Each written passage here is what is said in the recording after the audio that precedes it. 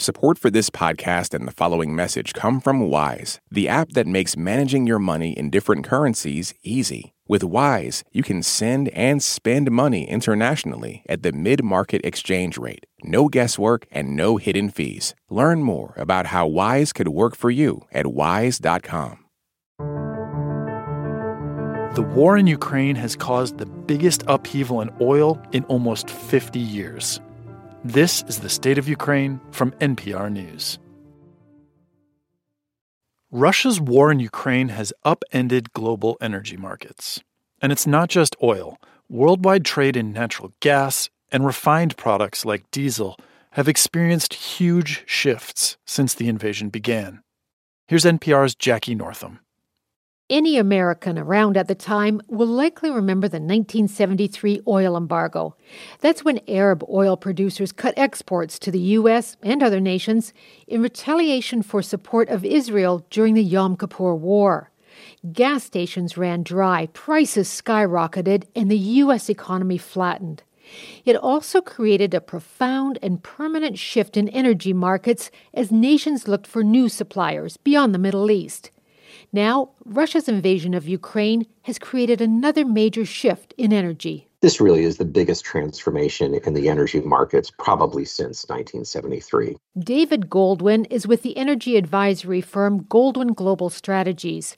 He says these energy shifts aren't just about oil. The Russian invasion of Ukraine has permanently redirected the flows of natural gas, crude oil, and refined products. What jolted the global energy network was Russian President Vladimir Putin's decision to weaponize energy in retaliation for Europe's support of sanctions. Daniel Yergin is an energy specialist at S&P Global and author of the book The New Map, Energy, Climate, and the Clash of Nations. He says before the Ukraine war, Russia and Europe were highly integrated when it came to energy. That's over. Putin's really stopped the flow of most natural gas to Europe. And Europe has slammed the door on Russian oil and simply will not take any more. And that has forced Russian oil into other markets and at a much lower price, principally India and China. Europe used to rely heavily on Russia for refined oil products, such as diesel. Now it's looking to India and China, which have become strategic suppliers of the commodities, says Karen Young with Columbia University's Center on Global Energy Policy. The Indians are very, very happy to buy cheaper Russian oil, as have been the Chinese. They can take that Russian oil and turn it into other petroleum products and sell them and do it at quite a nice profit. Relying on China for its refining needs could leave Europe dependent on the Asian nation. But Young says sending Russian oil to Asian nations has also had a knock-on effect for other countries, including Saudi Arabia. There are kind of, long-standing customer relationships between the Gulf states and Asian customers. And so cheaper Russian product is a threat to those relationships. And it could give Saudi Arabia more leverage over Europe. David Goldwyn says Europe is looking to other Mideast countries for oil and places like Qatar and Algeria for natural gas.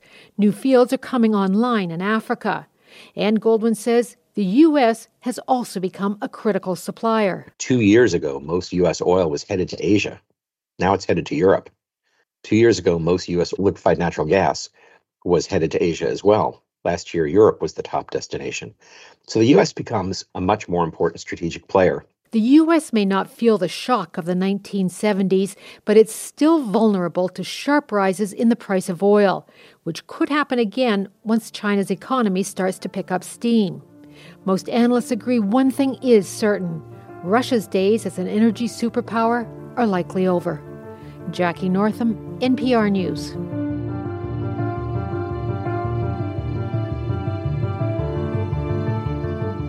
Thanks for listening to The State of Ukraine from NPR News.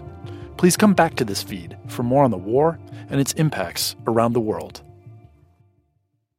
Moms know the ups and downs of life. It's what makes them great subjects for books. This is one of the things that fiction can do, right? It can give us a window into the battles that each person is waging or facing, but it doesn't mean that we condone her actions. This week on NPR's Book of the Day podcast, we are discussing books centering mothers. So call your mom, then tune into the Book of the Day podcast from NPR. There are a lot of issues on voters' minds right now. 6 big ones could help decide the election: guns, reproductive rights, immigration, the economy, healthcare, and the wars overseas. On the Consider This podcast from NPR, we will unpack the debates on these issues and what's at stake. You can listen to NPR's Consider This wherever you get your podcasts. On this week's Wild Card, we talk with Issa Rae about those moments where our lives could have gone another direction. Definitely wasn't supposed to be with that guy at all. At all. But I still think about it. I'm Rachel Martin. Issa Rae tells us how to make peace with the path not taken. That's on the Wild Card podcast from NPR, the game where cards control the conversation.